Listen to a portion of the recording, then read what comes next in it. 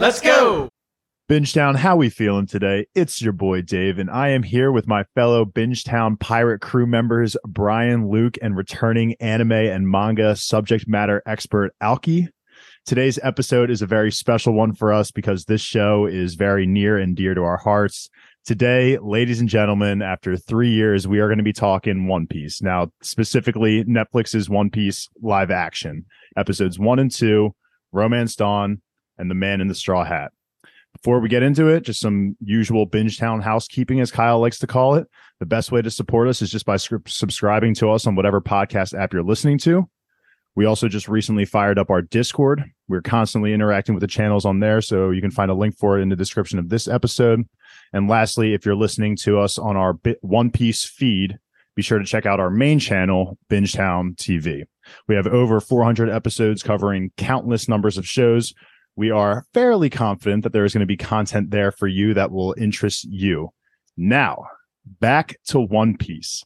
I'm going to preface this by saying that everyone on this podcast is manga readers. We all have pretty intensive knowledge of the world itself, but we're going to be keeping these episodes as spoiler-free as possible. If we let something out, we're going to just cut it from the episode, so don't even worry about it. Until the end. Yeah, until the end, we are going to have a ideally 10-minute chat about some potential spoiler stuff. So if you are only watching the show and have no knowledge of the manga or anime, skip that part at the end.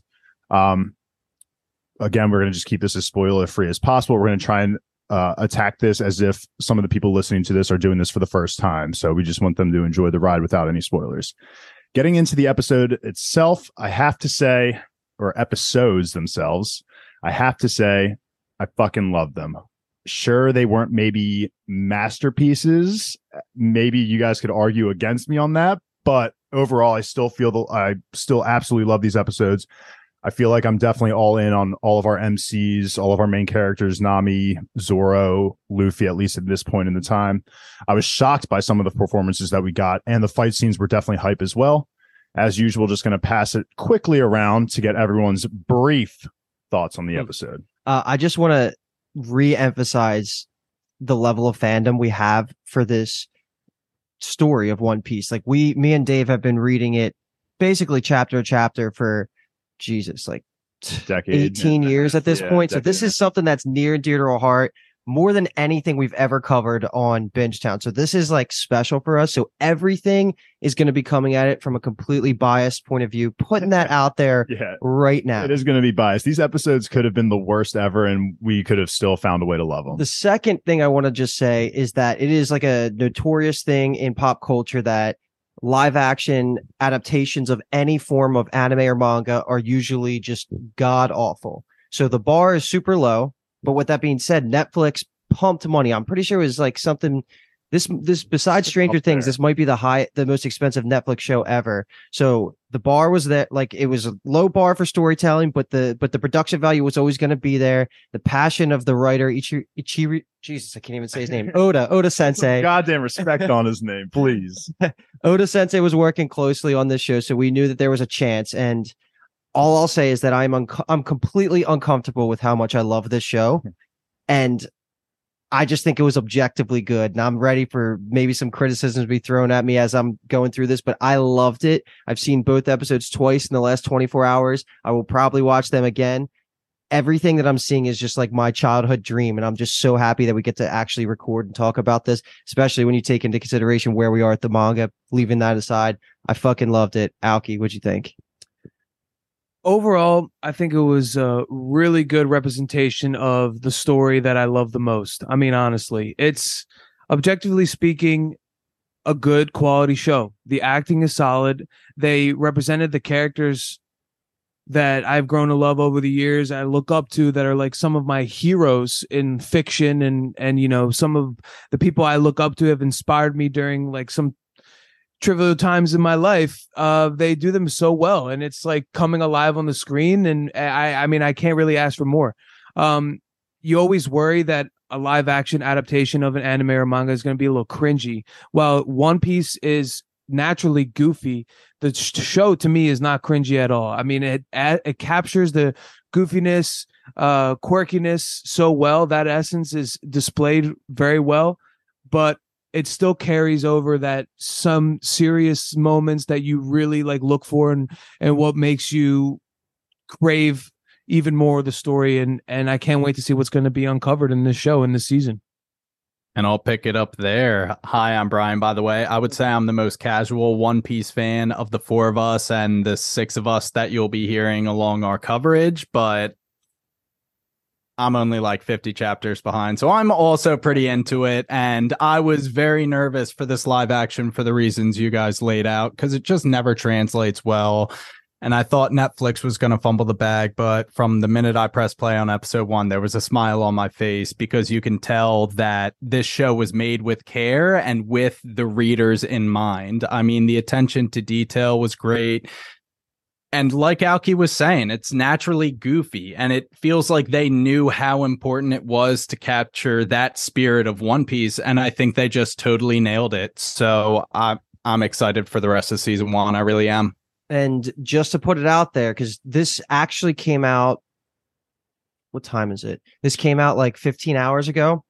And so right now on Rotten Tomatoes, the season 1 has 82% critics, 95% audience with over 5,000 ratings. That is damn near solidified. It's going to be staying at 95%, plus or minus a few percent there. Amazing. And then IMDb, I know some people don't like Rotten Tomatoes.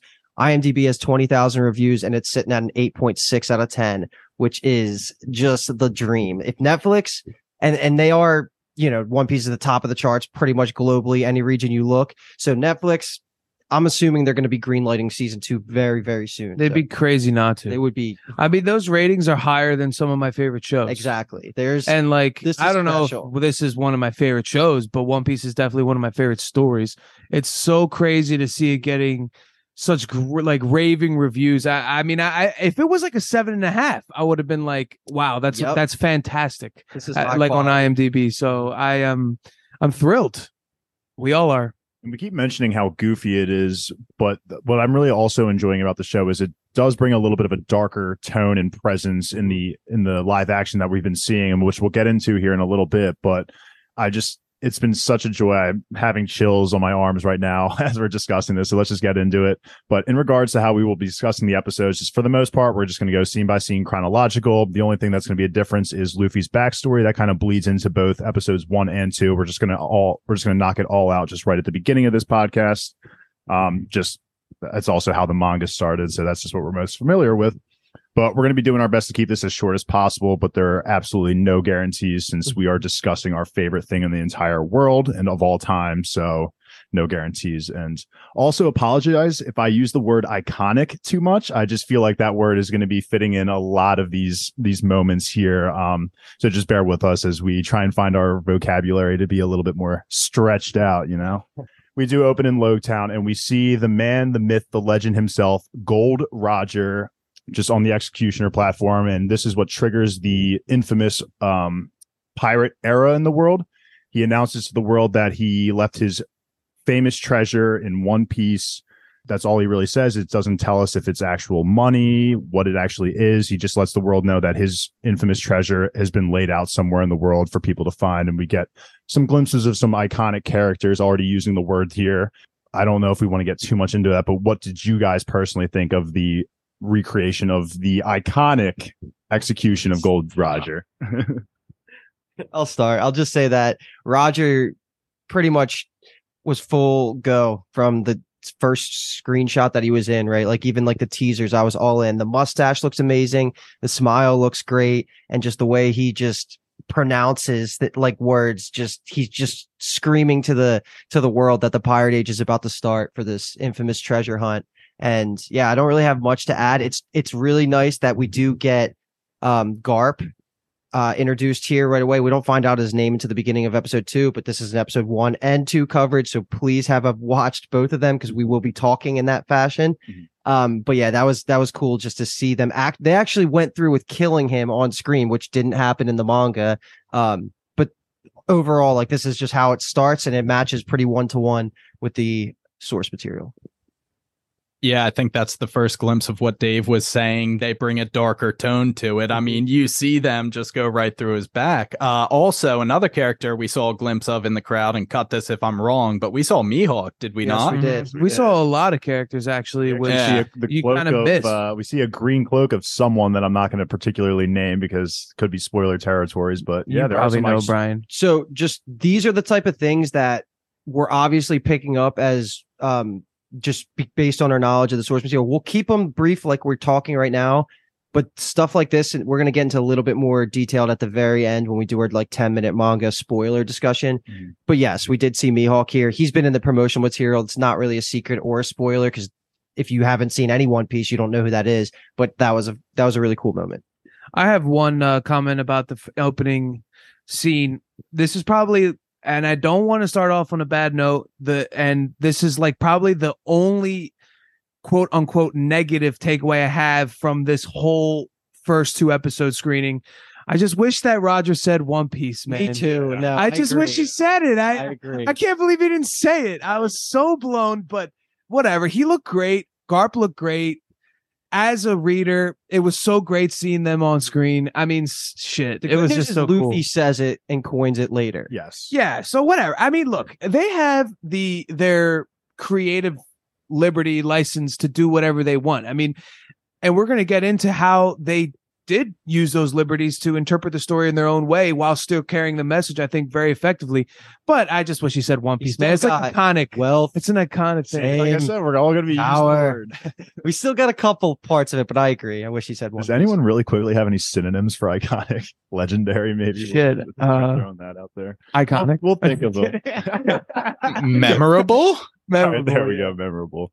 All right, we'll see if we can work that in here. All right, now back to where I was originally going with is we get the opening to a young Luffy who has aspirations of becoming not just a pirate, but the king of the pirates. Early on, he does want to join Shanks's crew, and we see that he's so eager to join Shanks's crew that he's willing to prove his toughness by stabbing himself in the eye. Coincidentally, he was actually trying to aim him for his actual eye, but he missed. So That scene was iconic. yeah. Memorable. It was memorable. But yeah, after being denied a spot on the crew, Luffy storms off to find himself in front of a chest, which contains a weird fruit inside, which to me, honestly, it looked a little too fake. I like it didn't like when he opened it up, it didn't immediately scream fruit to me. It just looked like plastic. I liked it. It was just a little small. I mean, it looked beautiful at the end of the day. Don't get me wrong. And when he was eating it, it looked disgusting. I wish we got a little bit more of like, oh, this tastes terrible a little bit. But you could kind of see from the texture itself that it probably wasn't too pleasurable to consume. Looked very Play-Doh-y. But now our hero is complete, and he is now made of rubber. How did that happen? Yo ho ho! He took a bite of gum. And as Luffy is acclimating himself to his powers, he gets himself into some trouble with this new pirate who's been harassing the town of Fuchsia Village, which actually in the live action it's called Windmill, which is the translation from the manga word for word. So we'll call it Windmill Village, so I don't confuse I didn't everyone. know that. Yeah, it's like because I had it Fuchsia Village written down, and then they're referring to it as Windmill Village, and I had to confirm myself for a second to make sure I That's had good. the right stuff. No, it's good to know. But yeah, Luffy gets himself into some trouble. This is where we get a pretty awesome fight scene. This is the most fighting we've ever seen by the Shanks pirates in all of One Piece lore. Like, we have never seen them fight this much. And honestly, what a treat it was. I mean, wow, what a beautiful opening scene, I think, for the Shanks crew pirate to save Luffy. Ben Beckman was a beast. Yasop has quickly become my favorite of the crew members on Shanks' side. Lucky Roo was a beast. Shanks himself, and if you guys, I'm sorry if I haven't mentioned this already, but Shanks himself is actually a very familiar face to our podcast. It is Adam Martin from Yellow Jackets. I did not write his fucking actor's name down, so I'm Javi. sorry. Yeah, Javi. Inside joke if you guys haven't, for our non-Yellow Jackets listeners. But yeah, let me hear your guys' thoughts on seeing the red hair pirates in action. So everything up until Luffy gets pulled out into the boat. Yeah, with just the- everything's free game. Free game. I know that's a lot of scene to cover, but No, you covered it a lot. The only thing that I think we need to emphasize is how much they characterized Shanks as a good person. And this is where Luffy gets his ideas about good pirates and bad pirates that he talks about later. Good Marines, bad Marines. It's not so black and white. It's more of a gray world that they're building here. And Shanks is the perfect role model for Luffy. And Luffy is cute as shit. I'm just gonna put. That out I there. was gonna say the same thing. I He's really like young Luffy. when he's like fake. he's when he's really shadow nice. boxing later, it's so good, man. Yeah, he's good, and yeah, he throughout his life. I mean, in the first 2 episodes, it's obvious he tries to emulate Shanks so much. I mean, it's already and it's obvious like how much influence he's had on him, and he's kind of following his footsteps, you could say, so far. Like, I'm pretty sure the opening scene of young Luffy is him like checking a calendar. It's not like an actual day-to-day calendar, but like it's all these X's marked off, and there's a pirate ship on the day that he woke up on, and he's like, oh my god, Shanks is here. Like, he is very familiar with this man and just absolutely worships him. And I think they did a fantastic job of showing how much Shanks was an influence on him. And shout out to Adam Martin, man. I think he absolutely crushed it. We gotta get his name. Peter Gadio. There Thank go. you. Gadiot. It's either Gadiot or Gadio. Yeah. Either way, I More was like just gonna say Daddy-O. More like Daddy. Daddio, Peter Daddio. I love it. I wonder if he's British, Brian. You could probably tell us right now. Because he It was does pretty good. His accent was Born good. in Mexico Canada. City Oh, okay. Okay, cool. So yeah, he did a pretty and raised in the United Kingdom. There you I go. have to say, I never imagined Shanks with an English accent, like in my life. I feel like I could see it. I feel like he's an English lad. I feel like I could see it personally for him. I suppose it fits. I just didn't imagine it that way. It's one of those cool things that sticks out. But now, It gives the live action show its own identity, and Sure. I think that's And they did the It's same important. with like a lot of the characters. Kind of, they took their own little spin on him. We'll talk about that more as we come across. But I have 2 things I want to point out here, just for the first majority of these Shank scenes. So Yasa was the best. I completely agree. Oh, he is so him great. doing the ricochet shot, the no look ricochet shot into the catch with the double pistols, and then the whole crew, Ben Beckman, they all just shoot at the same time. I was loving every second of that. But here's my thing that maybe it's hot takey, maybe it's not, because it sounds like it might be based on when we were watching. I think Shank's scar looks amazing, but I think Luffy's in modern day is slightly underwhelming for me. I wish it was more pronounced, because that's just like such an important part of his character design. Like I'm looking at a little sticker of Luffy on my laptop right now, and it's just so obvious, like the scar, which you can only see it really in the light in modern day. They did a good job of him as a kid because it's still fresh, but it doesn't really age well for me. So that was my only hot take about this whole thing related to the scars. Shanks looks amazing, exactly how I pictured it in my head. And I can't wait for more details into how he got that in season 16. Agreed. Yeah, it's just, I think the lighting also hasn't been doing it justice really either. We're in a lot of dark places too, I feel like, for Luffy's scar, and it doesn't really show as much. But I'm with you. I think Shanks's is very noticeable, whereas Luffy's is not quite Could have been a empathized. little, yeah. But then we get the scene of what starts the story of One Piece is Luffy is out to sea with this marauder, this fake pirate who thinks he's the He's a man. mountain bandit. Yeah, mountain bandit. Just the casual mountain bandit. And we see a Sea King patrolling the ship, absolutely wrecks the mountain bandit, and Luffy is left fighting for himself in the water. He's drowning, and who else but Shanks come to his rescue. Shanks has this fantastic moment here where he just saves Luffy, looks the Sea King right in its eyes, tells him to get lost. Sea King understands the assignment, dips out just from the sheer willpower that Shanks is emitting from himself at the beginning here. And we find out that Shanks has lost an arm, which what could have been, man. Shanks with 2 arms, we'll never fucking know. But this is the scene that gets the whole story started. Luffy obviously takes a lot of the blame on himself here, but Shanks, being the good guy that he is, really tries to just take that blame away from Luffy and is like, look, I made this decision consciously. Clearly has no impact on Shanks. Luffy kind of eventually deals with it, and this is what kind of sets Shanks out to his journey. The CGI for the Sea King was amazing. Like, I thought he looked incredible. Half the budget of the episode had to go to making him perfect. He looked better than like Game of Thrones dragons. Like, he was like that level of good quality. And then the Get Lost was awesome. And I really enjoyed Luffy's young actors acting here. Like, I thought it was super emotional when he blames himself. And again, like I already talked about, he was a great part of this. Yeah, they did a really good job in showing how much that moment resonated with Luffy and kind of jump started his whole goal in life, and he matured a lot in that small instance, and it was like it was a really good portrayal of a very huge scene in One Piece lore. And if this wasn't clear enough already, sorry, B-Toms, you can go ahead. You're good. You're good. I was going to say, if it wasn't obvious enough already, Shanks is the original owner of the Straw Hat. And here on his last day in Windmill Village, he gives it to Luffy and says, "You're going to be a great pirate one day. I know this. Just you can return this hat to me when you are a great pirate and when we meet again out on the seas." So that is Luffy's mission, to go out into the world, conquer the Grand Line, get the One Piece, and return the hat to Shanks. I would say that silhouette of him placing the hat on Luffy's head is proper usage of the word iconic. Yeah, it is. That is like that is a big one, everything. and they knew that they had to capture that silhouette and make it look perfect. And they did. Truth be told, the straw hat looks like a little fake straw-y to me, but it does stand out, which is, I think, what they were going for there. I wish that the dome of the hat is a little too big for me. I feel like the brim should be more wide. I don't know, Like larger. yeah. Like there should be a larger radius of brim and then less dome. But anyway, it still looks good. It maybe Brian's right, but I don't hate it. Also, the strap on the hat. I know. I Was don't that love kind of that. distracting anyone? A little bit. At some points, there is one scene where I'm like, it's kind of like in his mouth a little bit, and I was like, yeah. No, and also Luffy in the show has shoes and not sandals, but it's probably because Brian they want to make things seem kind of believable, and Practical. It's and like impossible. if he's flying around stretching and all this, like he can't be doing that in sandals and a loose hat. Yeah, he needs to have the.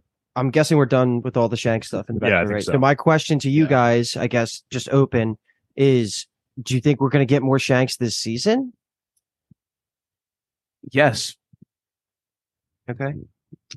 I'm gonna leave it at. I'm gonna leave it at no. I think that's it. I think we would do. also say no. I'm thinking though, like we might get like a 5-second clip of him like looking out to sea, kind of thing. And if we're gonna count that, sure. But I don't think we'll get. I don't want to. more I'm not going to interaction. say anything, but I think there are like in this saga, like he might have been flashed at once or twice, Yeah. and it might come to fruition. I in would the live predict a action. season finale quick appearance towards the end of the season That itself. would be a good. Yeah, season I just think finale. he seems to be a fan favorite, from all the Adam reviews. Warren, bro. Let's go. So You seen Yellow Jackets? yes, bro. I've Just cover Yellow Jackets. All right, present day now. We have a more grown up Luffy. I think he's actually supposed to be 16 at this point. I don't think that's a big deal at all, but I'm just going to put that out there for anyone who wants to know. Luffy is just by himself, basically gets swallowed up in a storm and has to put himself in a barrel and is just floating out to sea when a pirate ship picks him up. The pirate's name is known as Alvida. And here we meet an OG in Kobe. And we can tell right off the bat that Kobe is a little timid. He's afraid to cause problems for other people. He's really reserved to himself, which is very manga accurate.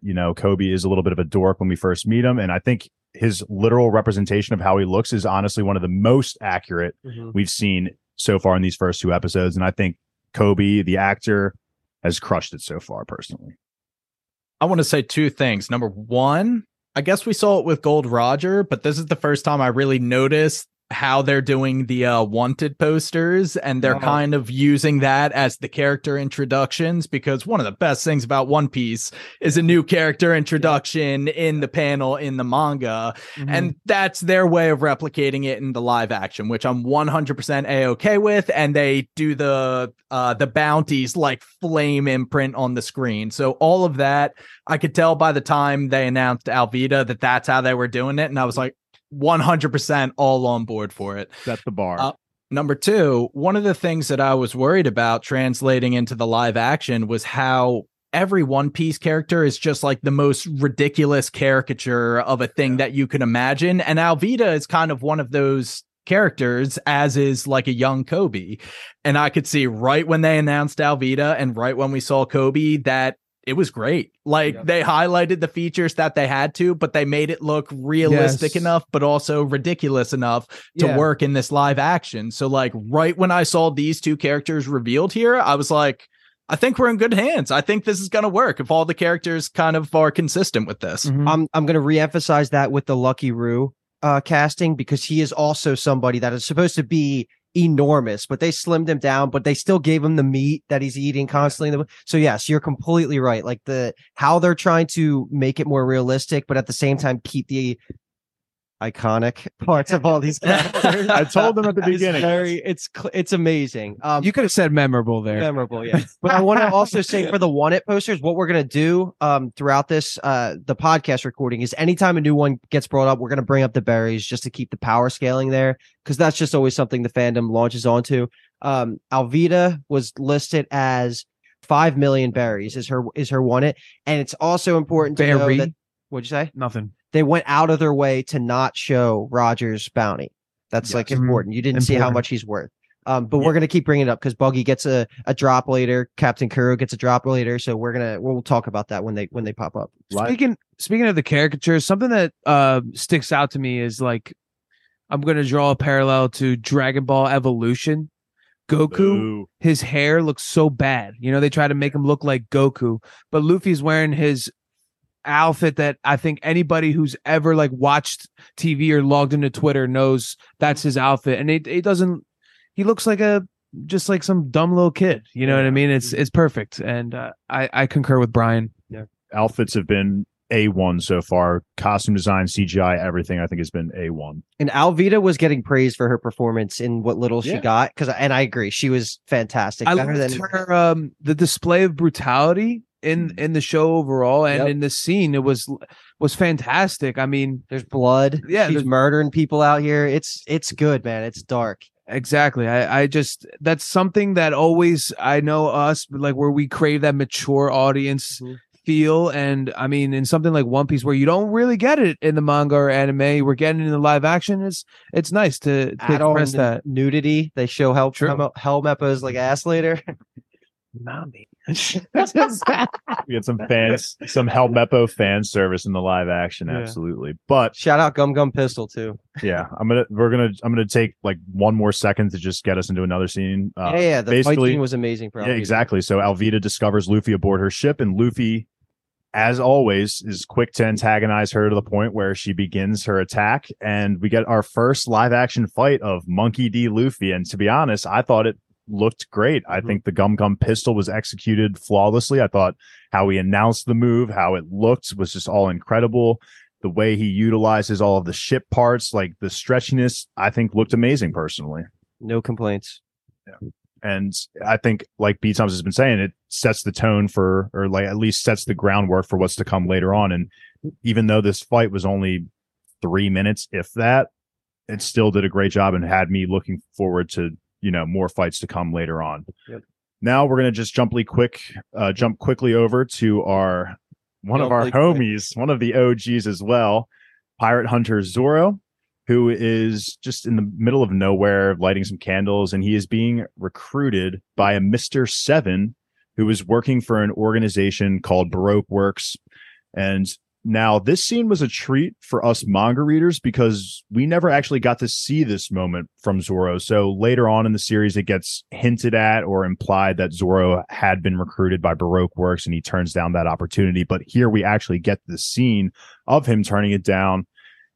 And this, again, sets the tone of the entire series. We get not only a death, but we get like a gruesome death in Mr. Seven getting cut in half. And I guess before we even get to that death moment, what a badass moment for Zoro, man. I mean, I think this sword fight looked incredible. The way he was quickly wielding both of his swords, like him and Mr. Seven were dual wielding swords. And I think the choreography was great. Granted, we have been a little spoiled with like The Witcher and Wheel of Time recently. So maybe this fight didn't hit as hard because of how great these choreographed fights have been in the shows that we've been watching recently, but still incredible for a live action anime. Like, again, my mindset was probably going to be, this is going to look a little terrible, and it did not at all to me. Yeah, I agree with everything you just said. That like the choreo, I was actually going to say the same point, how Wheel of Time and Witcher have been doing it for me with the fights choreographed.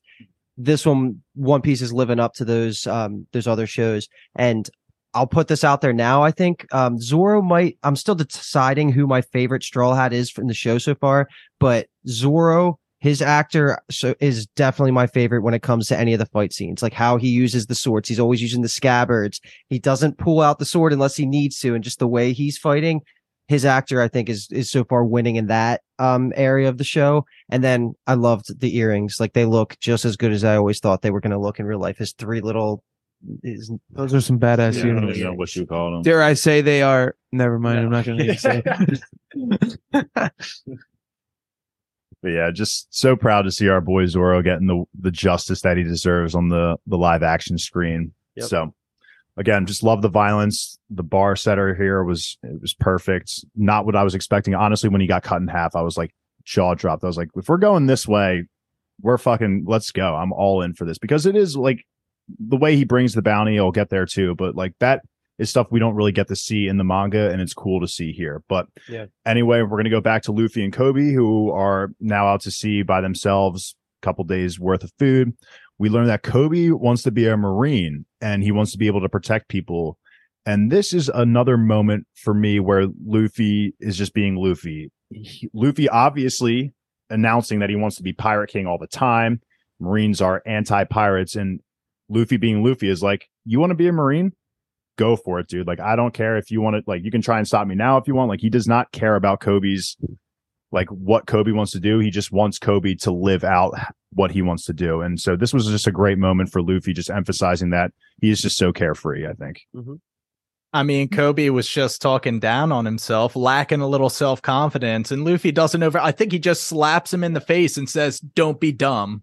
Yes. Nothing else. And then he just moves on like that. That is Luffy. That's what we needed, and they're getting it. They're getting little stuff like that right. It's good to see. He's carefree, but he's also like the most compassionate character of any fiction piece that I've been involved with, and I think that was a great moment. And this moment just really emphasizes that. Just we have a Marine here on board that Luffy, if he was like an evil pirate as he calls them, would have probably killed Kobe, just stop the evil at its source, whatever you want to think of it, but not our Luffy. Luffy breaking the mold, man. He's not going to be one of those raping and pillaging pirates. No, sir. He's going to be like a breaker of chains pirate. I'm a different kind of pirate. Breaker of chains. I like that. Yeah, he's a different kind of pirate. But now we get a look at our first waifu of the show, baby. We got Nami here, who is up to Nami things. She swindles a couple of buggy pirates into taking their ship. Just great introduction for the cat burglar here, and she looks fantastic. I know I stole that from Luke right there. I'm obsessed with her. Like I am completely in love with this actress. She is a diehard One Piece fan, and she has always been a Nami fan years before she was cast as Nami in the live action. So she's just one of my favorite behind the scenes people to follow for any of this One Piece content, and she plays Nami to perfection. And I don't use that lightly. I say perfection all the time, but this is perfection for me. Nami definitely has a proficiency in deception, as you can see here and later. Luke's been up to Nami good. Yes. Since he figured this out. I mean, I think she might be my favorite One Piece, Straw Hat, because her portrayal, I mean, she captures the essence of the character. I think so far to all of them, in my opinion, I think is perfect. Even more than Zoro, like, it's perfect. Luffy's still warming up to me. It's Luffy, while he's doing a great job, it's like, it's Luffy, you know what I mean? Like, I gotta see more. I'm not gonna just like say he's doing a great job after 2 episodes. I think he can do it though. And Zoro falls under that character. Yeah, Zoro is absolutely just that. Zoro's right there. Most people who like the show or the manga, it's usually a battle between Luffy and Zoro as their favorite characters. Nami, though, in this instance, I think she's fantastic. And for what it's worth, I have always had Nami in the manga and the anime as one of my favorite crew members too. I just love what she does. I also always so super competent. She's like the glue to the team. Like she's just kind of need it. She's kind of an all-around person. She's a scene stealer in this live action so far, which is crazy to say when you have Zoro and Luffy there. But so far, just again, I'm loving her portrayal. They're certainly making her more capable of a fighter earlier on, which is good to see. Yeah. She always had the staff though, like the Oh, I love her staff.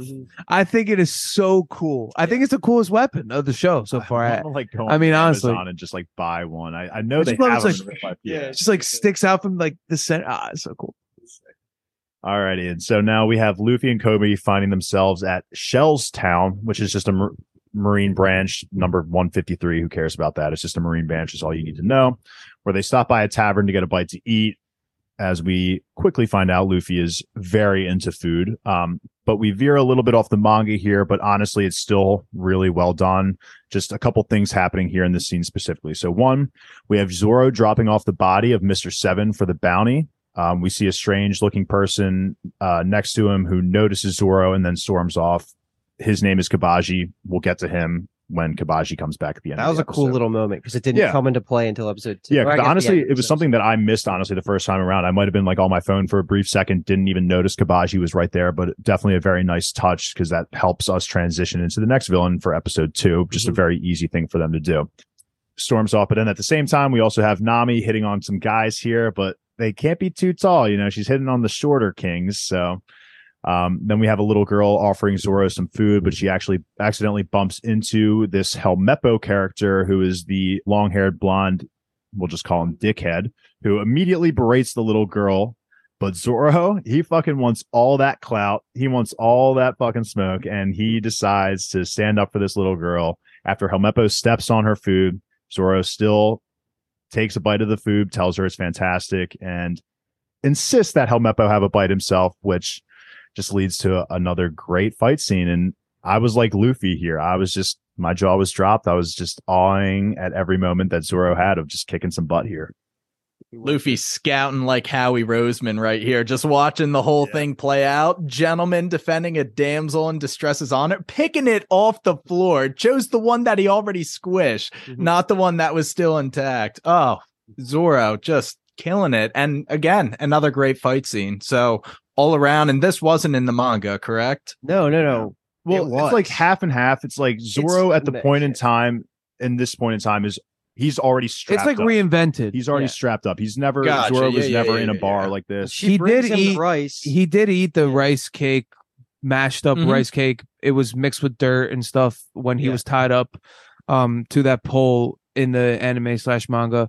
Another great portrayal, Helmeppo. I think he's I hope yeah. nobody said that yet. He's just such a douche, and he was a douche in and we've always known him as a douche, and he was good. So Dude, his facial acting and the way he like was just everything to do with his mouth was so good. Like he was so He hateable. genuinely felt like a caricature, like Yes. with how Yeah. his like mouth was just like so big at some points, like the faces he was making, and felt very manga-esque. And I want to bring this up while B Tom's just reminded me. You said the scout, like Luffy scouting out potential crewmates. We missed a line earlier Yes, that's important I was to gonna say. bring that up. Luffy did clarify when he's talking to the bird that commits mutiny on him that he wants 10 crew members. That's incredibly important. Just Mhm. But I think something he that gets implies it said again early. that is not including himself. It sounds like I need 10 people on my crew. plus a bird. Yeah, plus the bird that just declines him. The first Yeah. person or thing to decline Luffy's invitation to the crew. Right. If I was that bird, I would have been like, fuck yeah, sign me up, baby. But yeah, back to the bar scene. Again, a great Zoro moment. His fighting's always top notch. Nami has a cool scene where she just she knocks out whatever Marine she was swindling for the outfit, and that's pretty much it, right? Yeah, that's all we got there. And then so Zoro gets the better of Helmeppo here, and we find out that Helmeppo is the son of Axehand Morgan, whose face has been planted all around this Marine base. We've seen him in the background already, and he is the leader of this Marine branch, and Zoro basically forces Helmeppo to take him to Axehand Morgan so he can get the money for his bounty that he brought in. But rather than paying Zoro when he does meet Axehand Morgan, Axehand Morgan asks Zoro to join the Marines. But basically, if he refuses, he's going to be strapped to a stake for 7 days without any water or food. This is kind of where the manga influence comes into play here. But Zoro is basically forced into doing it. He doesn't have an option. He obviously does not want to join the Marines, which if he did join the Marines, that would be crazy. I couldn't even imagine a timeline of that happening.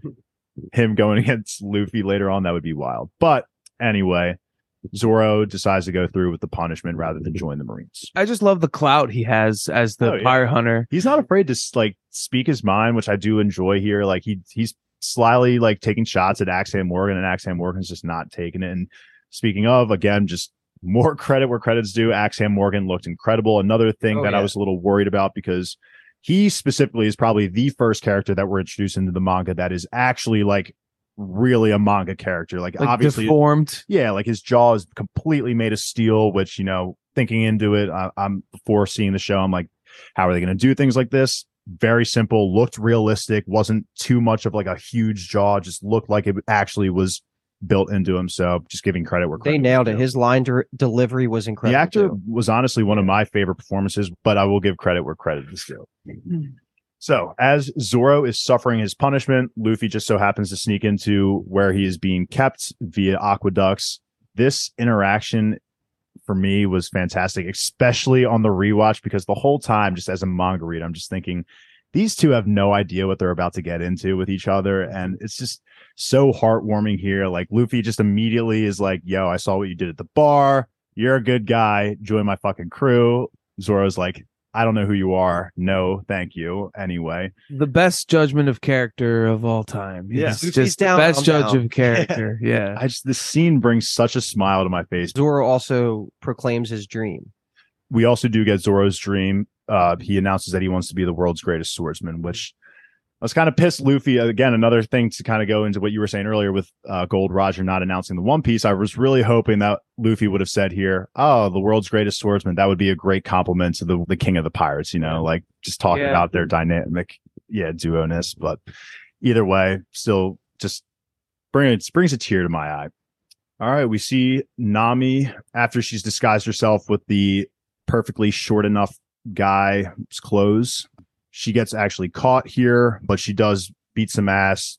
And Luffy, coincidentally, at the same time as he went back into the aqueducts after rescuing Zoro, or freeing him rather, falls down, overhears the conversation of Nami. Nami tries arresting him like a little punk, and Luffy's like, you're not going to have that on me. I heard the whole thing. You're fake. Let's team up here. And well, she is forced to team up with him because Luffy just arrogantly is like, all right, I'm just going to go take the map. Just going to walk right out and just fight anyone in his way. Nami's not about that. She doesn't want her plans getting ruined either. So again, we're just getting some of the classic back and forth between two OG characters, and it's just great to see. They have great comedy beats together, these two. Like the first intro when they're both like at the map barracks, and they're both like looking up and down like 3 times at each other.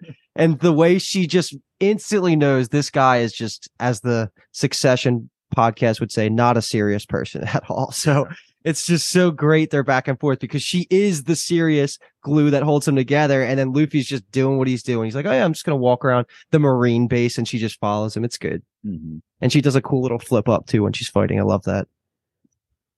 More staff, please, for me.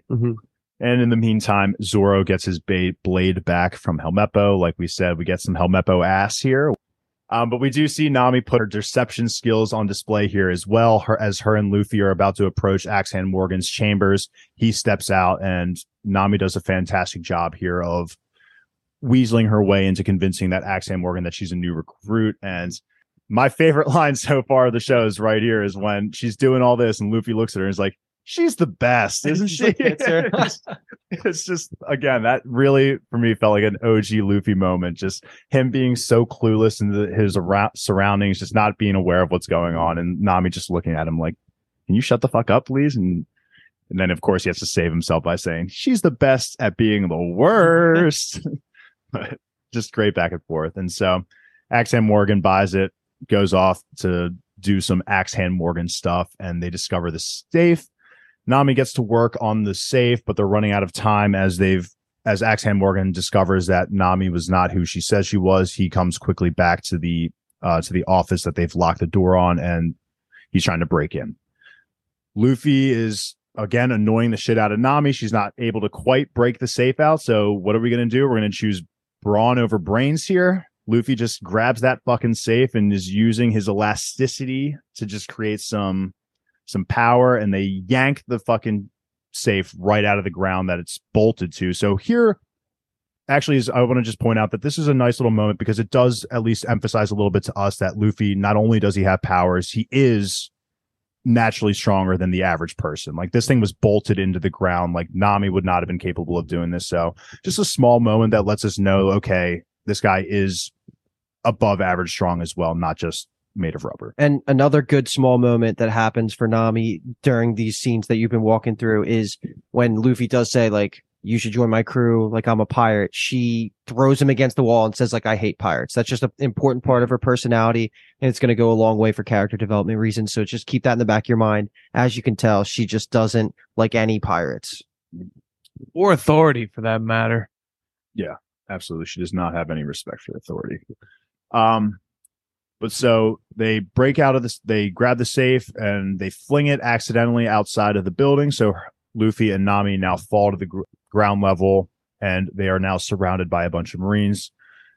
Now we enter another great fight scene here, but just really briefly, we do see Zoro walking away with his swords, takes a look at the fighting, takes a look at leaving, and I guess Luffy struck a note with him just enough for him to decide to go back and join the fray and them fighting. And I could talk probably a long time about this fight scene, but I'll let you guys kind of pick and choose what your favorite moments were here. What did you think of Zoro, Nami, and Luffy all together here? Zoro's never going to run away from a scrap. He saw a scrap. He was like, yeah, that's where I want to be. But it was great. It was fantastic. Kind of just how they were taking care of the fodder, and then Axe Hand comes up and Zoro and Luffy just kind of like come together and do the damn thing. But I mean, how does it get better than Zoro like donning the bandana? Oh, gas me up! Putting the third sword, getting it out, slowly popping it in his mouth. Luffy in the background, peanut gallery, just like, oh, that's where it goes. And what did they just agree? You take low, I got high, and boy, does Zoro go low and Luffy's got high. They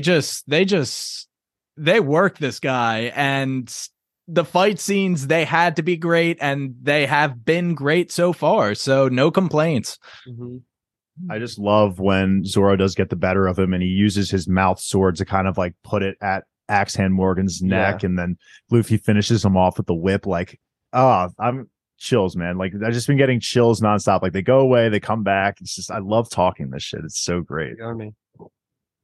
So many great moments. But one thing to just put out there, just into the ether, that Axe Hand Morgan says that he was the one that single-handedly captured Captain Kuro, master of 1,000 plans, whatever. That's going to become important when we open the safe later. Name drop. Yeah, just like a future seed plant there. But yes, one of the best things about it too, that actually I would say feels more consistent with the manga and anime, is when Axe Hand Morgan comes out, Luffy and Zoro start fighting him, and Nami sticks to all the fodder. That makes a lot more sense, and she crushes some of the fodder, and that was the really god cool to of see. even in like current chapters. She's the god of just crushing fodder. She's resourceful. Yeah, you know, really she just can't handle resourceful. She can handle some big bads, but like someone like Axe Hand Morgan, you gotta leave it to Luffy and Zoro. My biggest takeaway is you guys touched on the big points of the quality of the fight scene. The team chemistry, man. It's just A1.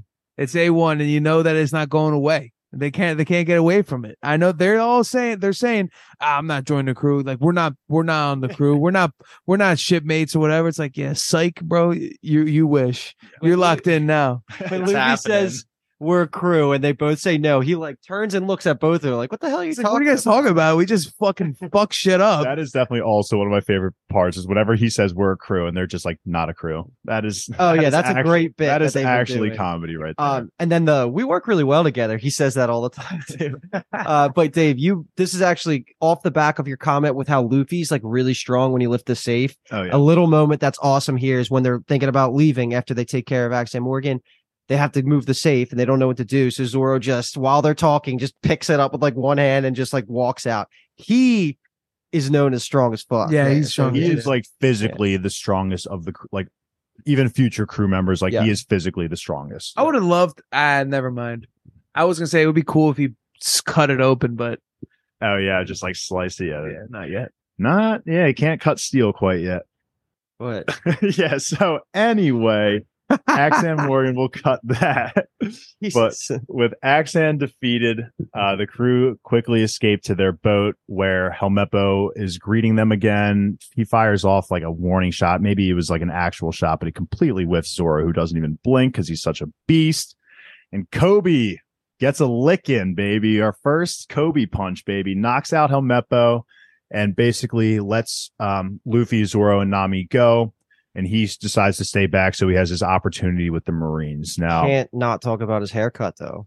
Oh, yeah. Helmeppo now has the memorable character defining. Yeah, it's like the bowl cut looking, like the Rock Lee almost looking haircut. So I was down for the haircut change, but I'm so happy they fixed it at the last moment and they made it a thing. Helmeppo was great. And I just want to the show has been ringing home the establishment of it's not Marines are good, pirates are bad. It's there are good and bad pirates, just like there are good and bad Marines. And his lasting words to Kobe are, you're going to be a good Marine. Axan Morgan was a bad Marine. You're going to be a good one. And that's good. I'm going to be a good pirate and we're both going to be good doing our different things. They call each other friends and they set sail, baby. Love what it. A fire pilot. Oh, I guess the we got two scenes here. The first is we find out who we eventually find out to be Garp. We've already established that, but this is Garp here. He gets a phone call on the Den Den Mushi, inquiring about the pirates that broke into the Marine base. So we get a little closer glimpse here of Garp. Again, this is the guy who captured Gold Roger. And then the second scene we get is who we find out eventually to be Kabaji, letting Buggy know that the map has been taken from the Marine base. And we get Buggy's brief introduction here, which was panel for panel, like the introduction to Buggy. Him sitting on the seat is exactly how he was sitting in the manga. Like, it was just really awesome to see. And the Wanted poster too, I think, comes up here. 16 million, I believe it was. 15 million. 15 million. Oh, God damn it. Well, it's one more than whatever. It's one less. One less than Kuro. 15 million. Yeah, Kuro was 16. Small detail. I loved how Garp was feeding the transponder snail. Mm-hmm. I don't know why. It's just like they are alive, and in all anime, there's always some law-defying, physics-defying mumbo jumbo, and that in One Piece, like you can communicate via snail, and it's alive. And Garp was feeding it. And if you're completely new to One Piece, just to give you a tiny bit more, the snails take on the physical characteristics of whoever is calling from the other side. So Axan Morgan's snail had the little metal jaw. So you'll just be on the lookout for that in the future because they're funny little moments that really crack you up sometimes. And to be honest, I don't even know if we've ever seen in the manga like someone feeding their snail either. That's why it stuck out to me. Yeah, there's like a little bit of more world building for us manga readers. Like that's just something that never would have thought of that. Yeah, exactly. Like I kind of thought they were like inanimate snails almost, like they were living, but they didn't really need to survive. Like off they only exist to be telephones. Yeah, exactly. I mean, now we know they're creatures. So this is great. But now we dive into episode 2, and God, we're going long, but fuck it, man. Yeah, this is just I think we're making great good time. Okay, an hour per episode. We're good. I love this content, guys. I love it. So we are here in episode 2. Our trio is sailing at the sea. Nami is continuously still being annoyed by Luffy. He's just distracting her from opening the safe. But even with the distractions, Nami is finally able to crack into the safe, and we see a few things here. First is in the top left-hand corner, we get a bounty for a Kuro, which, again, we've already kind of talked about with Axan Morgan claiming he's captured him or, arrested him once, whatever it is. It's a bounty of 16 million, which is the highest we've seen so far. The map of the Grand Line, or at least I'm assuming it's probably the world. Maybe it is just specifically the Grand Line. I'm actually not 100% sure. But then in the top right-hand corner of the box or chest, we also see a Baroque's Work card that similar to the one that Zoro was going to receive from Mr. 7 in episode 1. Yep. And here we get a great world building moment. Luffy is wondering actually where the Grand Line is. He talks about wanting to go there and conquering it and all this stuff, but he actually has no idea where it is. Nami gives a sigh because she is our genius navigator, provides us a brief introduction to the world of One Piece, or sorry, just the world, period. So we get North Blue, South Blue, East Blue, West Blue. North to South is split by the Red Line. East to West is split by the Grand Line. And it's very difficult to get to the Grand Line. And if you wanted another glimpse into the level of detail that these guys are doing for this show, that outfit that Nami's wearing right now is from a random one-page cover art shot that Oda drew in the first half of making them, like the first half of his time making the It manga. might have even been her, like her OG character design. No, the one she's wearing here is is a not panel. that Okay. one. Maybe this is the time she switches into One that. of them is Yeah, either way, they every outfit that they ever wear so far is in some way taken from a random arc or like a random cover story that Oda drew at some point. So they care. Just know, like, this is like magical for us who have been fans for almost 2 decades of this series, and it's just amazing to see these little things because they add up and they just show you how much care is being given to One Piece. And if you have a problem with where they got the outfits, they got them from the fucking ship that they just stole. So Yeah. I don't know. I don't remember who called it out when we were watching the show, but that's what they got them from the ship. And so, just as they're discussing all of this information, a new ship arrives and is emitting a strange cloud of smoke that slowly knocks them out one by one. Just as Luffy's about to go down to the smoke, swallows the map and sees out the window a pirate ship with a Jolly Roger. And here we enter Buggy the Clown. Basically, he is a psychotic clown that values entertainment over everything and is very sensitive when it comes to his nose. It's honestly a very twisted version of the Buggy that we're used to, and I'm all in for it. He basically has this entire village of people trapped on his ship, forcing them to partake in his shows or at least be audience members to his shows. And we also find out quickly as well that he also aspires to be the king of the pirates and finding the One Piece. And Luffy, that causes some beef. But yeah, this is our trio here. We get our introduction to Buggy. What are your guys' thought on Buggy the Clown?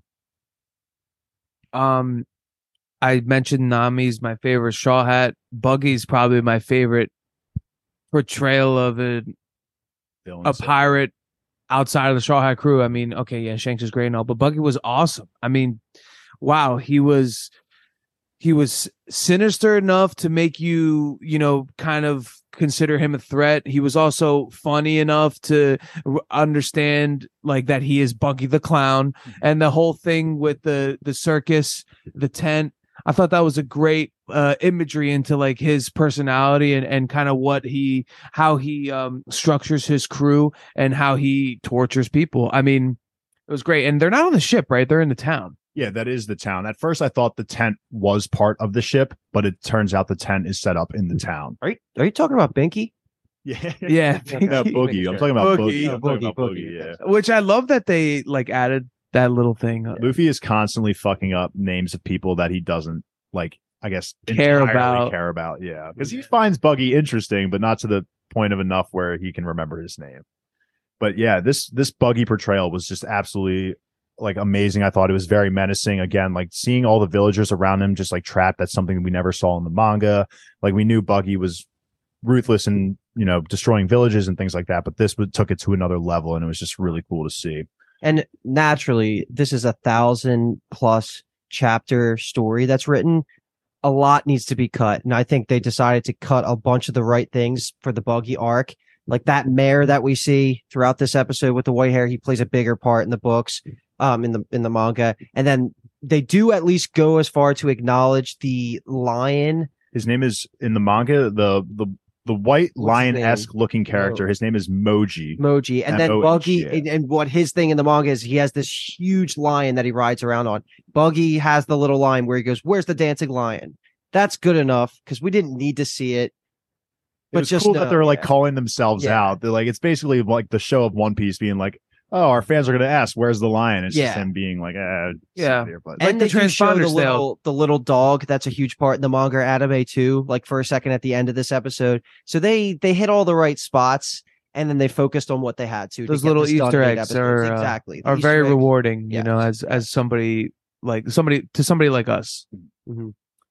Alrighty, and so Nami really quickly here, as they're kind of doing their back and forth about who's going to be king of the pirates, Luffy and Buggy. Nami attempts to escape, but rushes out of the tent to quickly see what Aoki was referring to as a wasteland of a town that was completely destroyed by Buggy. One thing I wish we got to see was the Buggy ball in action. That's what basically you don't know this in the live action, but basically Buggy has a specific cannonball that's called the Buggy ball. It has a picture of his Jolly Roger on the ball, and it causes ridiculous devastation, as you can see here by the representation of the town. It's implied. The crew is separated, so Nami comes rushing back in after seeing the town is destroyed. Zoro and Nami get pulled aside, where Luffy is set to stay here with Buggy to be tortured to find out where the map is. Mm-hmm. So Luffy, I'll actually go to Nami and Zoro really quickly. So Nami and Zoro are in their own cages here. The unicycle riding clown, I guess, Kabaji, who we saw from episode 1, who was at the bar with Zoro, shows up, and now we get the backstory of why he had that reaction to seeing Zoro in the bar. So turns out Zoro killed Kabaji's brother at some point, beheaded him, and just traded in his head for a few berry, which obviously Kabaji did not take too kindly to. He's kind of taking advantage of Zoro here while he's tied up. Nami, in the meantime, is working on picking the lock that is holding her hostage. I like for this part that they do have the moment alone before he gets there where they're like having their back and forths, because they need to have these growing pains of starting to somewhat get to know each other for them to be a crew in the future. And you see some of that, like, you know, like they're making fun of each other. They're saying things. So they're learning a little bit about each other. She even goes to say, like, I had 4 lock picks on me. Like, he's starting to understand the type of like thief she is. And, you know, like Zoro's just a badass that just doesn't fear death. And she gets to see all that stuff with the knife throwing. So I think this is like a subtle growing moment for them just as they get to know each other. And I know we're kind of like overarching all of this, like we're just kind of talking about the scene itself, but there is kind of a moment here where Zoro mentions that he is kind of turning on, like he's becoming more enthralled with the idea of joining Luffy. Like he's kind of talking about how Luffy has turned on him a little bit, and he is seeing how good of a guy Luffy is and kind of respects that out of The him. first sign of faith, baby. Is this where he says, I don't have to believe in him, he believes in himself? Yep. Yeah. I just love that line. Yeah, it's just, it hits even harder. I'm sorry if we keep rubbing in that we're manga readers, but I just feel like it just hits so hard as a manga reader. All right, and so now we get back to Luffy, who is trying to be tortured by Buggy. He's being stretched out, which obviously does not do anything to our made of rubber MC here. So Luffy's just having a blast here, and then Buggy decides to switch it up on him. We get a display quickly of Buggy's power, which is the chop chop fruit, which allows him to essentially break his body into pieces that he can basically never be cut. So that's just something important we see here. He gets the better of Luffy. He uses his hands that is no longer attached to his body to, you know, knock Luffy out. And the straw hat reveal too. Yep. And we get him trapped in a cage of seawater, which we also find out here is the devil fruit's weakness. So if a person who has consumed a devil fruit is even just touching seawater, it causes them to lose their ability as well as become really weak. So Luffy is not able to use his rubber or rely on his strength here to break himself out. So that's just some important stuff for people to just remember. But like, are we gonna the Shanks conversation already happens where he acknowledges? We can talk about that right here. So while Luffy is getting tortured, essentially, Buggy does mention to Luffy that he recognizes the hat that Luffy is wearing and says that it is the original owner of it was a good friend of his, Shanks, who he and Shanks used to be aboard on the same ship when they were younger. And that's kind of all we know about Buggy and Shanks' history. And that he hates him now. And that, yes, Shanks at some point betrayed Buggy, and now Buggy holds this grudge towards Shanks. So obviously seeing the straw hat probably pisses him off to no end. Yeah. Now I have to ask, and I'm embarrassed as the resident anime expert that I don't know the answer I introed you as the anime of my head. Like, did he mention his relationship to Shanks in the anime or manga? I don't think so. Like in the manga, like I think he does. It's kind of the same thing. It's just like very loosely, like I recognize your hat. It belonged to Shanks, and Luffy's like Shanks. And so he did. All right, yeah. My memory's a little foggy on that detail, but cool.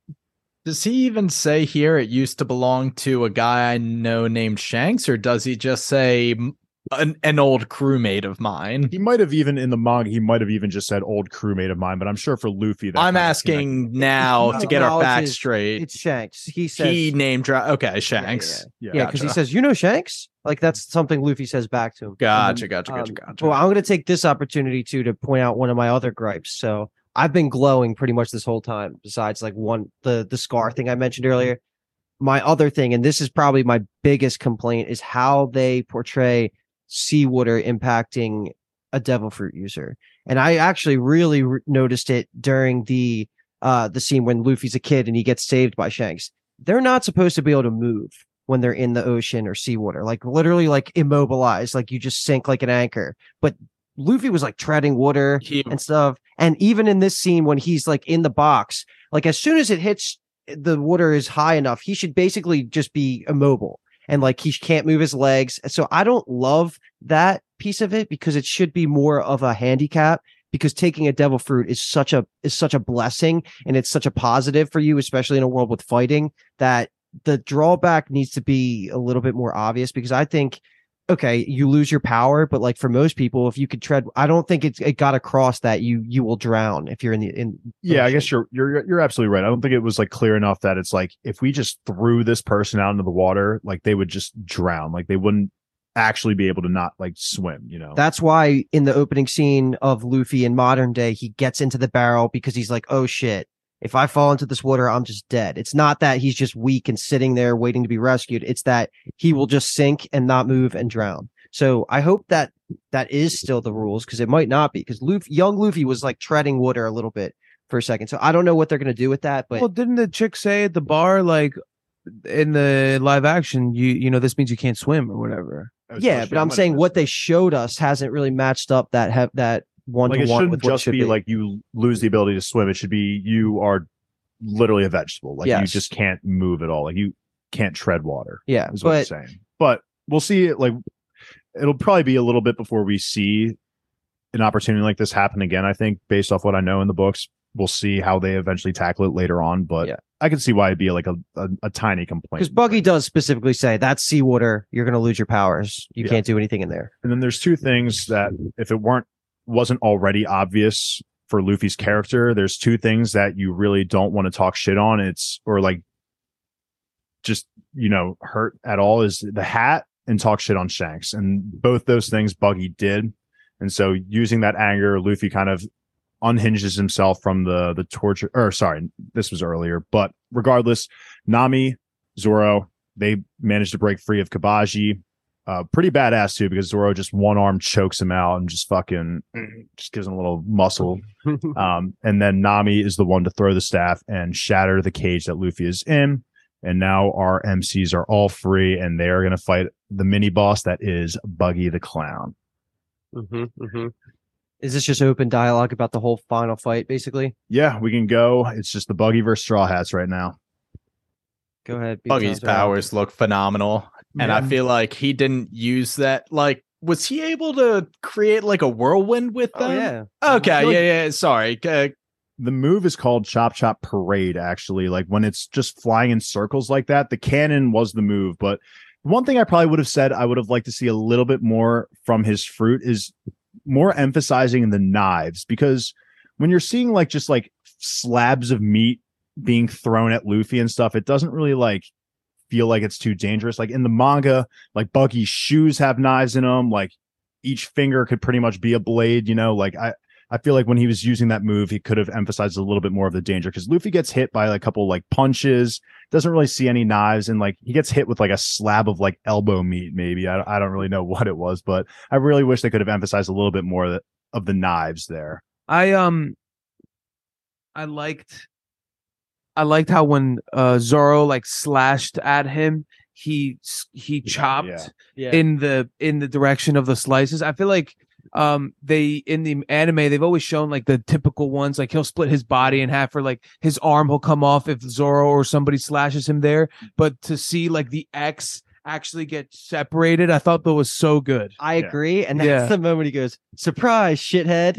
Yeah, that was. I actually laughed out loud. I want some cursing, because that was I think the first like swear word we got, or at least like noticeable one, and that like caught me off guard, so it made it like extra funny. So many laugh out loud moments, man. I was really happy that he named an attack. It validated our boy Luffy very much so. But I'm really curious to see how it plays out, like in the live action. I can't imagine a serious fight and they're just being like, you know, like naming attacks. It, you know, I think that they'll probably do it for the big moments. I'm just curious to see what it's like, you know. And I don't addressed it earlier with dialogue. He said all the best fighters name their finishing moves. Right. That's why I said he said just no, they don't. And then they both moved on with their This lives. was like a finishing move from Buggy, whereas like maybe the other techniques he were using weren't like finishing moves, but the chop cannon was a finishing Right. That's why I said it validated Luffy that like all Yeah. the fighters, And best then he fighters ends up say, doing Bazooka to actually like hit him out after they come up with the Which- plan. I'm going to be honest. This was probably my one negative is Bazooka was a little underwhelming because I feel like in the manga, like it feels like a cannon fire. Like it's really emphasizing like the air push that's coming off of like the connection of Luffy hitting his opponent. So it felt like a little bit like of a slap that he just like slapped Buggy in the face and shot him Yeah, out. So I liked I it. thought it was I thought pretty the good, impact was honestly. this is probably just a subjective thing, obviously, but this was just my one little complaint of anything. the whip is of the three the one that looked the worst to me. The kick, right? The kick. I would say Yeah, the second. kick against Morgan, If but you didn't say that, I would have thought we all would have universally thought that the bazooka No, I was think- good. No, I thought the bazooka was pretty solid. agreed. I also Yeah, thought Bazooka looked good. I thought the whip was honestly solid. I didn't. I thought the whip was solid too. I think pistol, whip, and then bazooka. So for there me you go. That's a good sign that none of us collectively think one of them is bad. Yeah, Yeah. at this point we're splitting hairs. They all look Oh yeah, good. yeah, absolutely splitting hairs. Sure. But that way that they actually beat Buggy, because Buggy was winning that fight against Mhm. all three of them. The way they beat him was great. I'm pretty sure it's similar. Yeah, I think it's pretty much the same. Because They lock up. does end up with just the hands, the legs, and his head at the end of the fight, and it actually somehow still looked not like ridiculously out of you know, Cartoony. It didn't look like it's cartoon. still- it was as good as it was gonna look, basically, and I was pretty happy with that. Luffy does free the village from Buggy's control, and we see his innocent personality kind of influence Nami a little bit here. So we already kind of got the confirmation verbally from Zoro that he was buying into Luffy a little bit. Here we see Nami double take on Luffy's Yep. genuine goodness in his soul. And It was when he said, "I'm a different kind of pirate," because she said like, she hates he's all unlocking pirates. the chains because Yeah. the mayor, if it wasn't obvious either to the audience, that the guy with the poofy George Washington looking cut was the mayor of the village, and Mhm. he was like, "What are you gonna re-imprison us? Like now that you beat Buggy, now are we your treasure?" And Luffy looks at him, he's like, "I'm a different pirate. I don't do that stuff." And that's where kind of Nami looks at him. So go ahead. Relevant to that, what instigated the fight was Nami running out, trying to escape on her own, seeing the devastation he had caused to the town, and then she came back and stood up to Buggy, which is very uncharacteristic of Nami to go picking a fight with someone stronger than her, and said, "You shouldn't be able to get away with this. You, a pirate, are treating this town like absolute garbage." And which I'm not gonna give away too much, but she is all too familiar with like that kind of oppression. So that's definitely. well, I'm bringing it up because Yeah, it's yeah. a character point, you know? Yeah, absolutely. Nami is the best. Yeah, Nami's was- fantastic, yeah. So is Nami Zoro and Luffy for that matter. The trio has been fucking great. And Yeah. this is the moment that Luffy coins her as "You're the navigator." And it's so She is good, the man. fucking navigator, and she's the goddamn best one too out in the fucking seas. Yeah. Last scene, however, we're casting up Nami, and then, however, we do get one last scene of our trio.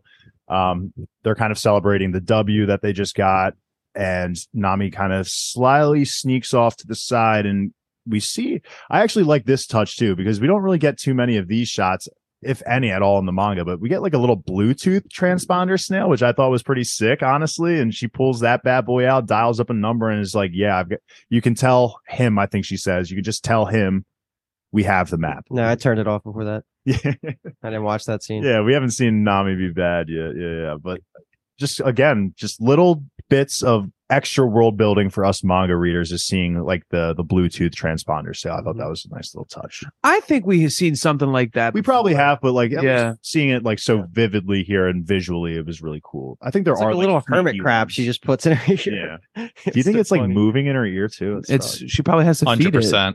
oh god, I don't know if it's worth it. She has to feed it. What a barbaric way of communication. All righty. Now we're gonna go. So that was kind of all of our MC buckets right there. We're gonna touch up on the final bit here of the Marines. So Kobe is gearing up for his first day, and he is lined up outside with Helmeppo, and we get our first official introduction into the hero known as Garp, the man who captured Gold Roger. So With his hat. yeah, love the dog hat that he has on. iconic. I was not even gonna. I wasn't. I didn't love the hat. I'll be honest. I Why? think it That's was funny. that's exactly how it liked it. looks. Yeah, I thought it was Whatever. pretty dead on. But Kobe's the only one that doesn't really know who he is. Helmeppo makes him come off as like, this is a big deal that Garp is here. And so Axan Morgan is regaling Garp over an exaggerated story about what happened at the base to make it seem like he's a noble hero, but does give a little bit of credit to and Garp does see through kind of the bullshit that he's presenting, but he does kind of, Axan Morgan kind of gives a little bit of credit here to Kobe with saving his son, something like that. And Garp kind of is a little bit interested now in Kobe. Next scene we get of them is Garp bringing Kobe into his main office to have kind of Kobe tell him about the whole situation, get his perspective on it. Kobe's walking him through what happened, but Garp does let it leak that he knew that Kobe was with Luffy when they first arrived at the village. Kobe does drop the name Luffy. Garp's ears pick up a little bit, just a hint, wink, wink, a little bit here. And Garp turns his head and is basically pressuring Kobe into telling him the whole truth of the events that happened, and begins questioning Kobe as a Marine, just saying, you don't look like you're cut out for this, yada, yada, yada. Kobe holds his ground, eventually tells him the whole truth that happened on the events, and redoubles down on his validation of wanting to become a Marine. And then Garp gives him a little bit of credit, saying telling the truth or at least truth is a core value of the Marines. So again, this is something that we didn't get too much into in the manga, at least this relationship this early on, at least between Garp and Kobe. But it is awesome to see the blossoming relationship that these two are going to have going forward. We don't necessarily know entirely where it's headed, but we can see at least here that Garp respects Kobe, and Kobe does kind of look up to Garp a little bit with how his introduction was with, oh, he's the hero of the Marines, kind of. Good Marine. And a good Marine. And Axan Morgan got his ass strung up in the yard. Yes, sir. Yep. So Axan Morgan's strung up in the yard, and Garp's putting him on display here, giving a huge speech about honor, justice, and that the leadership of Marines has been a little bit corrupt, especially since the execution of Gold Roger. Garp is personally now in charge of leading a mission with the new cadets to hunt down the pirates that caused all this devastation and show them there are consequences to pirates' actions, and those consequences are the Marines. I thought that line was hard as shit. I think Garp has been a phenomenal addition to the show so far. I cannot wait to see more of him and Kobe going forward, because again, in the manga, we didn't really, it kind of periodically pops up, these two. And so I just like seeing early on their relationship develop here. Big props to Helmeppo, man. Oh yeah, and Helmeppo comes Sticking off with with the a black crew. guy. Yeah, Growth. yeah. Sticking with the Navy. Sorry, excuse me. Despite them persecuting his freaking father. Yeah, It's the Navy now. yeah. It's the Marines. You said Navy. Okay, my bad. There is a difference. I mean, it's really not a big difference. We'll get into I it meant as Marines, the Navy so- gets introduced. They're all the same basically, but it is the Marines here specifically. I think like we're pretty much, that's the end of the actual content of the episode. So I think what's left is, let's go around and everybody give their top, I want to say top 3 just character performances Okay. compared to the manga or anime, like the source material. We'll take a mini break and kick everybody out that doesn't want any form of conversation surrounding manga talks, and then hit a couple of high level topics, not super detailed, and then we could sign out. So if we're okay with moving forward, I'll go first, just because I give you time to write 3 down if you don't already have it down.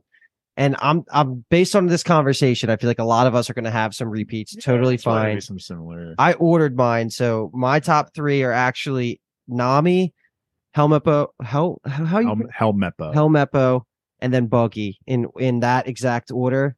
Meaning top down or Top down. bottom Nami up? is perfection. Helmeppo was, for screen time, pound for pound, he was the best. He was an anime character, like on screen. And then Buggy's performance, like he was the Joker in manga form. Yeah, so like he that really was was. really great to see. Yeah, actually, that was I thought the same thing while watching. Like that sinister laugh. I was like, wow, it's The like, laugh was good. it was like Joker or something, and it was nice. The actor might have had to draw some influence from somewhere, and maybe he drew that from the Joker. And if he did, that's such a cool little detail. All right, rip your 3. My 3 from bottom up Okay. are Garp, Buggy, and then Nami at number 1. Okay. Okay. I'll just go next because we have the same top three, but different order. My number one is going to be. Wait, maybe this was the same order. We'll find. Number one was Buggy. Number two is Nami. Number three was Garb. I did bottom up. Yeah, I don't know why, but was Did it you the say same Nami order? first or Buggy first? You said Buggy first, said right? Buggy first. Then I was Nami. Okay. So Okay, cool. And B Toms? Yeah. I mean, this is supposed to be top three. Not Hold like up. acting performances, but capturing of their source Representation material. of Yes. the character. Yeah. And that's why it's so tough. So two people I have are definitely Kobe and Hel Meppo. I think both of them just like, yeah, they were I don't think perfect. there's a They were wrong exactly answer what they were here. supposed to be.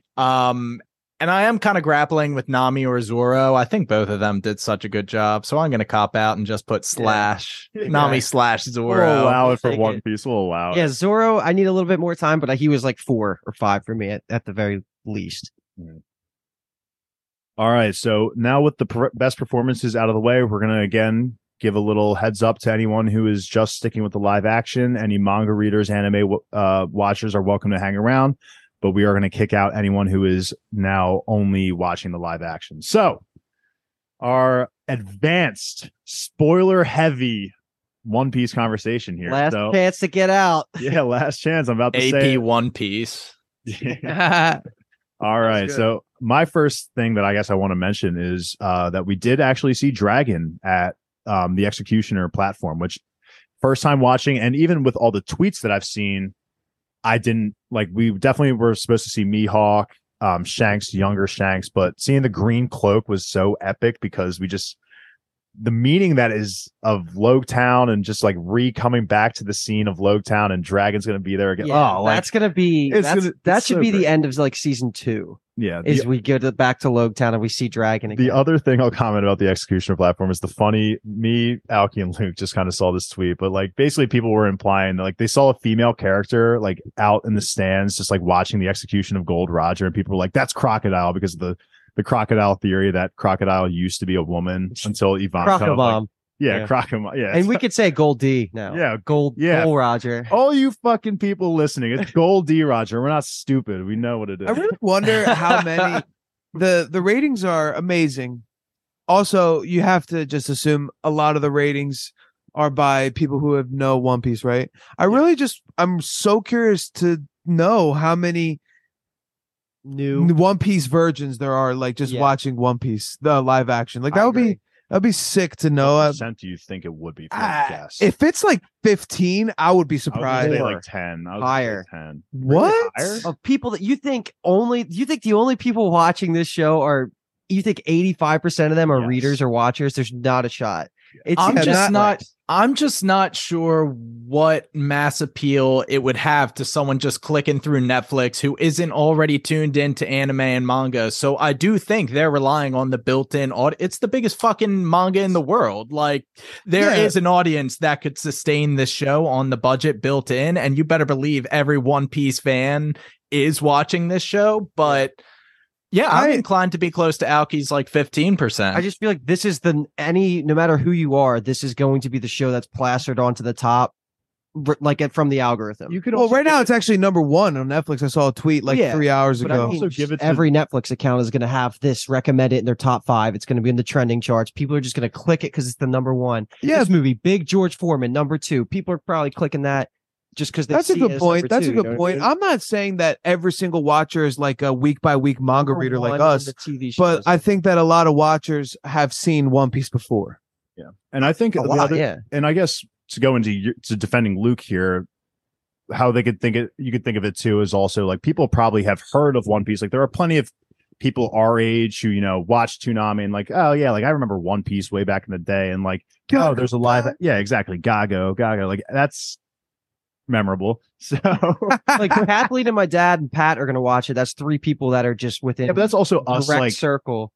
we're like It counts. Like they're like But they've heard. That's kind of what I'm. They've talking heard about. us People- talk okay, about it for okay. the last 15 years. I think, yeah, the discussion is, would those people be watching it if they weren't adjacent to diehard people who are literally podcasting on the show? I don't Good think question. Allie would just click on. No, she's not going to click on it even with pressure. But All right, but let's bring it back to the Yeah, spoilers, sorry. Okay, baby. so Let's wait, bring it back to so the spoilers. did you? I know we have talked about this as a house, but did you speed times? Have you seen the other wanted posters that were casually hinted at when Luffy and Kobe showed up to Shell I saw Town? Kuro. Who was the other one? So no, Kuro's was in the. I think there was chat. also- It's in the security. was Oh, he was also on there on too. It was on the thing. So, there this was is one a- I couldn't make out. This is actually amazing. Is they had Foxy and like a casted actor who's going to be Foxy, and they have- Bellamy, right? Bellamy, and then they have Cavendish, which I think is the craziest one, who's in the straw hat, yeah. like all the way down in Dressrosa. See, And I like- don't know if that's. I actually had a little bit of an issue with that because, like, was he in Oda's blueprint that early? No, probably No, not. why does it No, have to be? So this is actually something I want to kind of bring up here. So if you're here, I'm assuming you're a manga, anime reader, watcher, whatever. A great X account you want to follow is Library of Arthur O'Hara. Sorry, Library of O'Hara on Twitter. They, I don't know what their gender is actually, but they are like the ultimate One Piece guide. Like they have all the theories, like OG theories, everything. That is the account you want to follow on Twitter. And they actually they were a big part of the subtleties of Easter eggs and stuff. Easter eggs, exactly. So they were probably the one that came in and were like, "Hey, we have this like wanted board. Like, let's just include some of these great pirates that people can appreciate in the background." Because I know there was also a moment. If you actually see, there's a newspaper clipping and it mentions the Great Broccoli War, which if you go to Library of O'Hara's fucking One Piece timeline, there is a canon event that is the Broccoli War, Mhm. and it's mentioned on the board. So Library of O'Hara, follow them on Twitter. They are the best One Piece source. Yeah, for sure. But wait, I want to go back to what you're saying. So what do you mean he wasn't in Oda's blueprint? Because that's for sure a thing in the manga, but that's the benefit of Like I'm thinking, doing No, just in because hindsight. the reason why is like, isn't Cavendish actually he became a pirate because of the supernovas? No, he is. I thought He's not a supernova. no, yeah, he's not. That's why I'm like, okay, No, I he don't think wouldn't he even got be a inspired. pirate. no, I don't think he got inspired by. you it. know that for a If fact. anything, If he you was a don't, then I don't wanna pirate, say and he that. got pissed off because Luffy, like he was an up and coming pirate. Okay, Like, I'm in his- reading their wiki. According to him, when he became a pirate, he was very famous and well known. Yeah, and then Luffy but when the came in. supernovas Yeah. Okay, so appeared, yeah, their fair. daring acts and ruthlessness stole his glory. So never mind. But Yeah. to go into your blueprint, I think a lot of what we know in like Wano and all this shit, like none of this was like blueprinted in these episodes when they first came out. Yeah, you want to talk about an obvious one? Hockey. Yes, Oh yes, that's that was a big one. change for sure. With that, has to be what that was, right? It's Like so that was hard. Yeah, like they were making it obvious, like he has conquered, Yeah. he has something. It wasn't just like Yes. Shanks being strong. Like I think exactly. I think they really Mm-hmm. went into it being like, it's like when you read this or watch it for the first time, like the OG episode and chapter, it's just more so like it seems like intimidation more so than an actual ability. But here with like the quivering of the eye and like the And eye the contact, pupil. The yeah, like I pupil feel like that getting really condensed. emphasizes that Conquer Hockey is established. yes. I Oh, think it's really it's- cool. Yeah, sorry, Brian.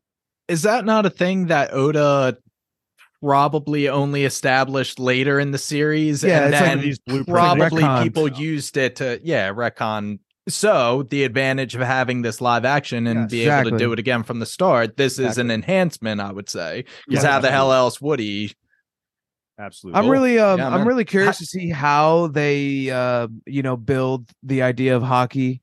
I mean, it's like probably when it comes to anime, there's always geekiness, like hockey and all that, those arguments about who's stronger. Like that's like as geeky as and dorky as you can get. I'm not saying it'll be bad. I'm just really curious to see how they're going to paint that picture. like especially when like you get to the second time we're at Logtown when Luffy's execution and like Dragon saves Luffy, like he touches Smoker, like it's a thing that he's like able to physically touch Smoker. And I think like I'm wondering if like they're going to emphasize the armament hockey there. Or are they just going to kind of blow over it like the original Well, manga did? Again, is that a retcon moment though? Anyway, it doesn't matter. They're gonna do something with it. I'm curious to see how. I feel like we saw Yasop's redirect bullet shot would have been like his observation hockey in the heat of battle. Oh, actually, I didn't even consider that, They Brian. all have That's a good hockey one. At this point, they're freaking emperors. They crew. would, yeah. Yeah. Did they? That was 10 years. Like Shanks already dealt with Blackbeard. Was already like that. You don't like think he might not have gotten Well, the Shanks title already yet. had a handle on Conqueror's hockey clearly at that point, so it's Yeah. not a leap to think the What rest of did the we crew say? would at least. He already made But it at that point. counter-argument, It's him do like we making know? it around the grain line once already, right? Isn't that what Shanks they was on say? the Pirate crew. He How do already we know did he it. didn't and- just like instinctive, like not like plan him using Conquer. Like how do we know he wasn't like just like in the moment, like how Luffy when he knocks out the wolves when he's trying to save Bon Clay and Impel down, like that was like a product of the situation. Like Shanks' situation here of using Conqueror's hockey could have been a product True. of the environment rather than him actually just being like, I know how to control this. It's possible. I just didn't know if he's already fighting That's with something that's- Blackbeard, who already. But no, he's clearly already had that fight if he has the Yeah. scars. But I Mhm. don't think like a Yonkou wouldn't be clawed by Blackbeard. You know what I mean? Like It was. I think it was before he was officially a like, I Yonkou think he'll title. get to the Grand Line, like he'll sail to the Grand Line and make a name for himself as a Yonkou later, and Luffy will, Either way, eventually- there's no answers. I'm talking. In my head canon, the thing about the hockey is like maybe Oda didn't have a name for it, but he knew there was like some kind of force that people like Luffy or This is Shanks something I'm sure were we could find capable out of. actually on the internet. Like I'm pretty sure at the time that Yeah, all right, did we don't not have to- a plan. We don't have Yeah. to keep going back and forth about it, but I just thought it was a good representation of what we know to be hockey. Yeah, in the yeah, show. I took it as notes as that was hockey. And you're right asking the right questions about at least armament hockey and observation hockey. Like, how are they going to represent those to the audience when they get introduced? I think that while the show is obviously paced so quickly, like actually, the Orange Town, the Buggy arc was like 20 chapters or something. It was one episode, but I really don't think anything was missing. I didn't feel like they were rushed at all. Yeah, while it was quick, it didn't feel rushed. I'm He'll be happy about back, that. I'm sure the buggy actor. Couple things I had written down that are just quick hitters. Did Axe and Morgan actually capture Captain Kuro? Was that a thing? I don't remember that being a I'm thing. sorry. Yeah, that one I do not know. I think that was made up for the show, which is fine. That's a good I way think it's to just like an easy way for them to trampoline into the And next show, arc. yeah. So the other two things I had written here were the intro with Roger. I love the little moment with Garp telling him, saying, I warned you, you brought this Yes. on yourself, because they're not enemies, like at all. From everything we know about Roger and Garp and like their relationship, like Garp didn't want him to die. Like that was not something that was in the plan. So that little moment did it for me, I would say, as like a, just for manga and anime. Absolutely. I mean, that was something that was completely new. Like Garp was not the one announcing this shit. Yeah, Garp in the wasn't there moment, at and all. Yeah. It is really cool that Well, we get that subtle we didn't quote see it. of, like you said, it's just him being like, I warned you about this. And so like even that, I think viewers should be able to pick up on and be like, there is a history between these two. It's not just they're fighting Marine each other. pirate, Yeah, yeah. like there's a little bit of a history here. So That Kuro thing is canon. It might not It have was? been mentioned in this part, but it says on his wiki, he slew through a ship full of Marines, sparing only Morgan to use him as an unwilling accomplice to arrest and execute a decoy. So then he fakes his death. Yeah, goes so up on Morgan Says is Village. as a fraud, and he's using this thing That that he kind of- captured Kuro as a Ah. way to like, enhance his himself. status. It's been a while. But in so- actuality, it's because he does the bullshit. same thing at the end of whatever episode that was when he's like talking about like, oh, the pirates came. I decided like I let them go, but that was because I decided to like Yeah. save my troops, which wasn't true at all. So this he's all full of ties shit. in. That's great. That is awesome. Last thing I had written down, Shanks tells Luffy, I guess he was just talking to him because he was a kid and saying things, but Shanks says, like Luffy says, are you going to go look for the One Piece? And he says yes. And like, from what we know, that's not the case. Like he just kind of sails the seas. Like he's not Like, actively looking for the One Piece. I'm pretty sure relatively recently he said like it's time to make our move for the One Piece. Or You're something right. Like that is a big thing in the manga that happens. I'm sorry, because you can. It's really not that It's big. not- It's yeah, not yeah. that big. But he it's does. like You're a right. thing He that does they announce. should have paid attention to that wording of him saying yes, I'm going for. But the you One could Piece." argue, like, overall, sure, he might not be like that might not be X marks the spot on his map that he has in his like breast pocket, but it's always like there. Sure. Yeah. I just thought of that little moment as something that. Is there any other spoilery things that we want to talk about? The Goa Kingdom line was pretty cool. Yeah, so the Goa Kingdom, that's really cool because we obviously know that Saba's brother. Right? So Kabaji's brother is how it gets mentioned, that Zoro chased them across the Goa Kingdom, and then yeah. That's going to be it for our coverage of Netflix's One Piece live action. As usual, if you like what you heard, subscribe to us on whatever podcast app you're listening to us on. We're always dropping new content. Right now, we're covering The Wheel of Time and Jujutsu Kaisen. So if you're looking for more anime content, you should hang around, subscribe. Me, Aoki, and Kyle have been loving the new season. Follow us at Bingetown TV on all socials, x.com, Instagram, you name it. Be sure to check out our Discord. It's building a lot of steam, and we're building a really great community. So we will have a link for that in the description of the episode. But other than that, once again, we are Bingetown TV. And thanks for listening. Gago, gago. You're listening to the Geekscape Network.